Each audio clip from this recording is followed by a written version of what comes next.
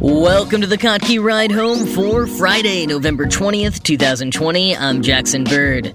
Did Benjamin Franklin really think that the turkey should replace the eagle as America's national bird? Analyzing the microbiome of Leonardo da Vinci's drawings, and scientists who may have figured out a way to rewind cellular aging in humans. Here are some of the cool things from the news today. In 1782, the United States decided to make the bald eagle its national bird. Or it basically became the national bird after being selected for the official seal of the country, something that took 6 years and 3 different committees to complete, just in case you thought bureaucracy was a problem born in more recent years. A small white eagle was included in one of the designs from the third committee, and the person eventually responsible for finalizing the design of the seal, Secretary of Congress Charles Thomson, decided to make the eagle the center point of the seal, since eagles had long been used throughout time and across several different cultures as a sign of strength. But to make it more American, he changed it to the bald eagle, a species unique to North America. Benjamin Franklin was part of the first committee that was supposed to come up with the national seal, alongside Thomas Jefferson and John Adams, and a legend has developed over the years that he thought that instead of the eagle, the United States' national bird should have been the turkey. Now, especially because the eagle wasn't proposed for the seal until 2 committees after Franklin's involvement, I don't think he was in those committee meetings fighting for the turkey to be on it, and there's zero historical evidence that he did anything like that. But 2 years after the seal was finally chosen, with the bald eagle on it, Franklin did write a letter to his daughter explaining why he thought the turkey would have been the better choice. And this is what some people point to as evidence that he at least casually held this opinion. Except that it wasn't really a letter to his daughter. He never wrote about politics to his daughter. This was more of an open letter, or an 18th century subtweet. It was also, importantly, satirical. And while he does dwell on the turkey being a better symbol of America than the eagle, he's not actually talking about the seal of the United States of America when he does. He's talking about the seal of the Society of Cincinnati, an organization founded in 1783, which still exists.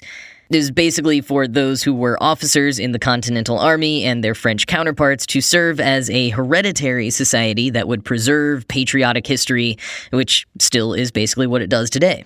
Franklin and several others were opposed to the idea of this Society of Cincinnati because they had just established this new country, liberating themselves from the formal structures of things like nobility and primogeniture in Europe. And while some critics like Ednest Burke were able to write at length about their opposition, Franklin, as ambassador to France at the time, had to be a bit more diplomatic.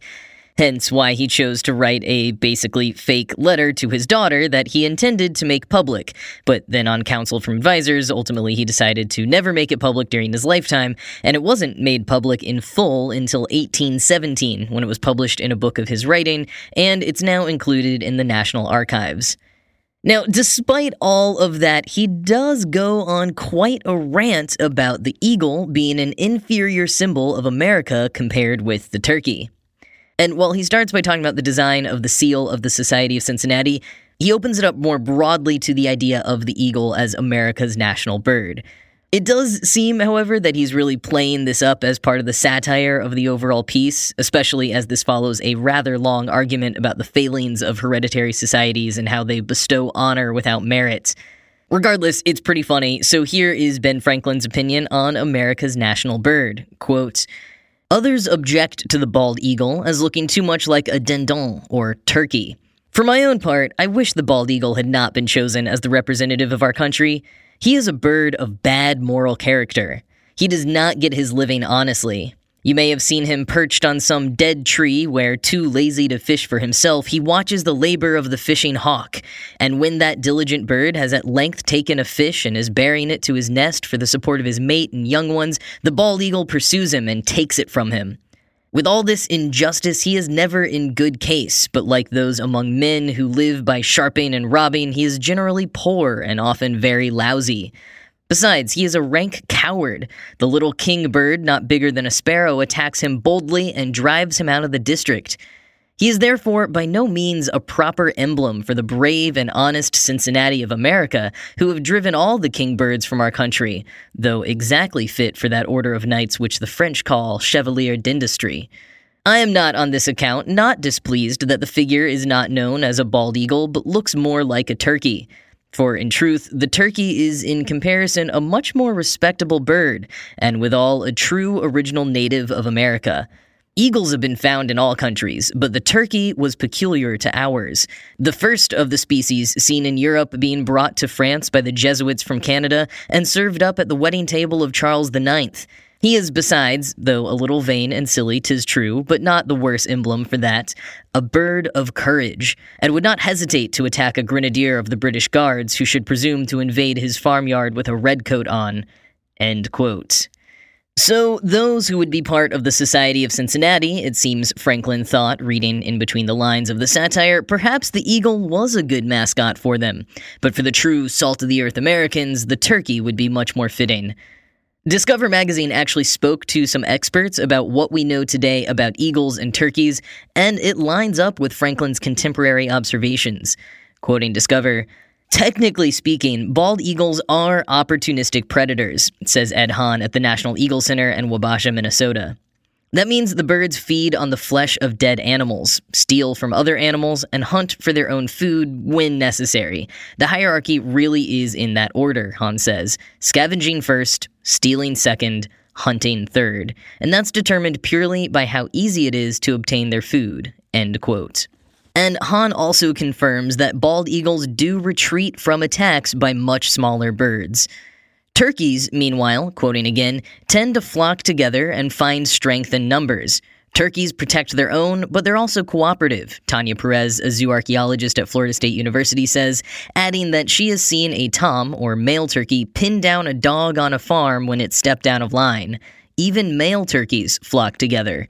Younger male turkeys, called jakes, often stick around dominant males after a pecking order has been established, and groups of turkeys have been known to scare off raccoons and other predators encroaching on land, Perez says, end quote.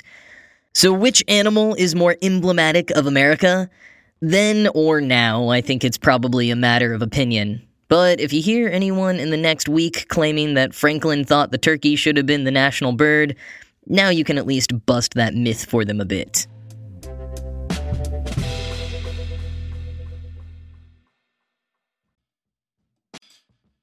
So here's a field I had never really thought about until this morning, the molecular study of works of visual art.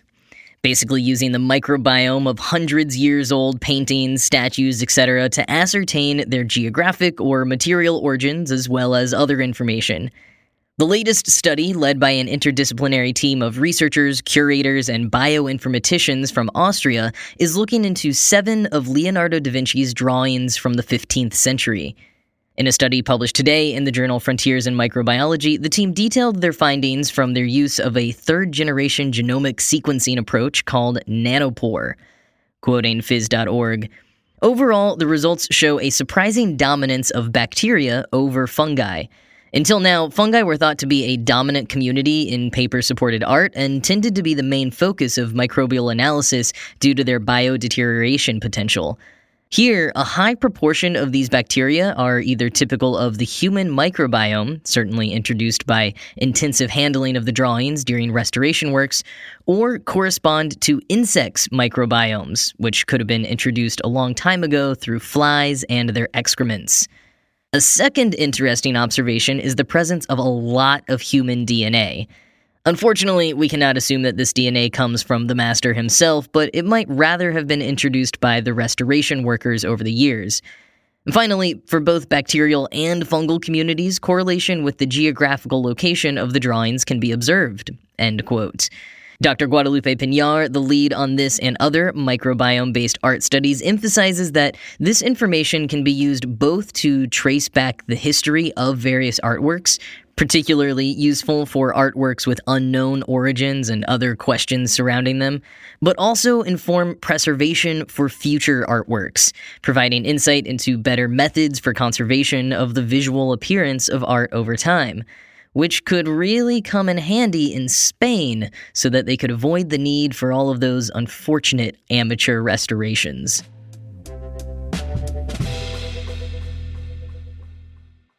Alright, so for the non-scientists listening, allow me to go back to high school biology for just a moment. Do you remember telomeres?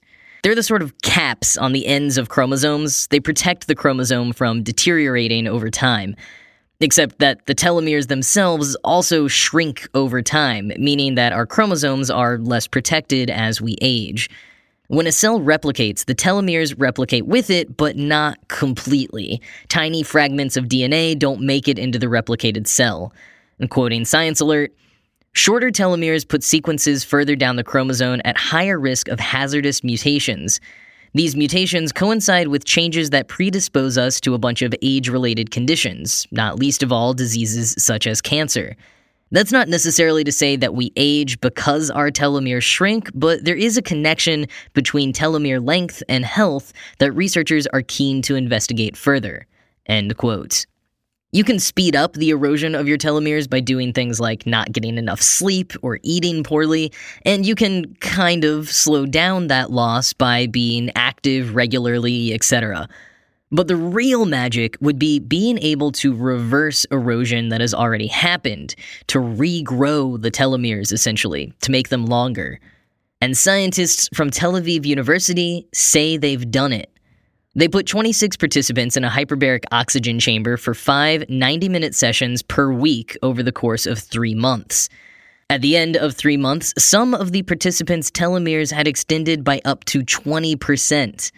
Now, it was a very small study, and way more needs to be done to confirm this, but it's still exceptionally cool because despite studies on mice and telomeres being reset outside of someone's body, this type of telomere extension inside a human body, and to that extent, has never been done before. Quoting again, "The key, it seems, is hyperbaric oxygen therapy, or HBOT, the absorbing of pure oxygen while sitting in a pressurized chamber for extensive periods. HBOT has attracted controversy in the past for claims that it could treat a range of conditions. It's usually the kind of therapy you'd give a diver who came up too fast from the ocean depths, or to kill off oxygen-sensitive microbes in a wound that just won't heal any other way. But oxygen-rich environments are also behind a weird paradox, one where the body desperately stirs up a host of genetic and molecular changes that typically occur in a low-oxygen one. In this study, the researchers were able to show that the genetic changes provoked by the HBOT has extended telomeres and also had a potentially positive effect on the health of the tissues themselves. A slightly smaller sample of volunteers also showed a significant decrease in the number of senescent T cells, tissues that form a vital part of our immune system's targeted response against invaders. End quote. All of that said, again, the study needs to be expanded and replicated, but even then, there are many potential pitfalls. I mean, for one, this is probably not the only piece of the puzzle in terms of reversing aging, and even defining what one means by reversing aging is up for debate. But also, crucially, cancers often reactivate telomerase to stay ahead of the curve when growing, so this strategy could, as Science Alert poetically puts it, quote, "make this holy grail a potentially poisoned chalice we need to understand better before drinking too heavily from." End quote. That said, and this is completely a layman's perspective, but, maybe if we don't reverse aging, this still could hold a key to learning some crucial information about curing cancer. Maybe I'm just being too optimistic.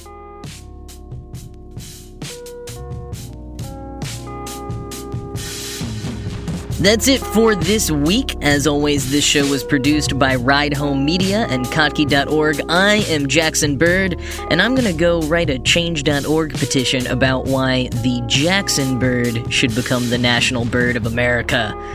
I hope you have a great weekend, and I'll talk to you again on Monday.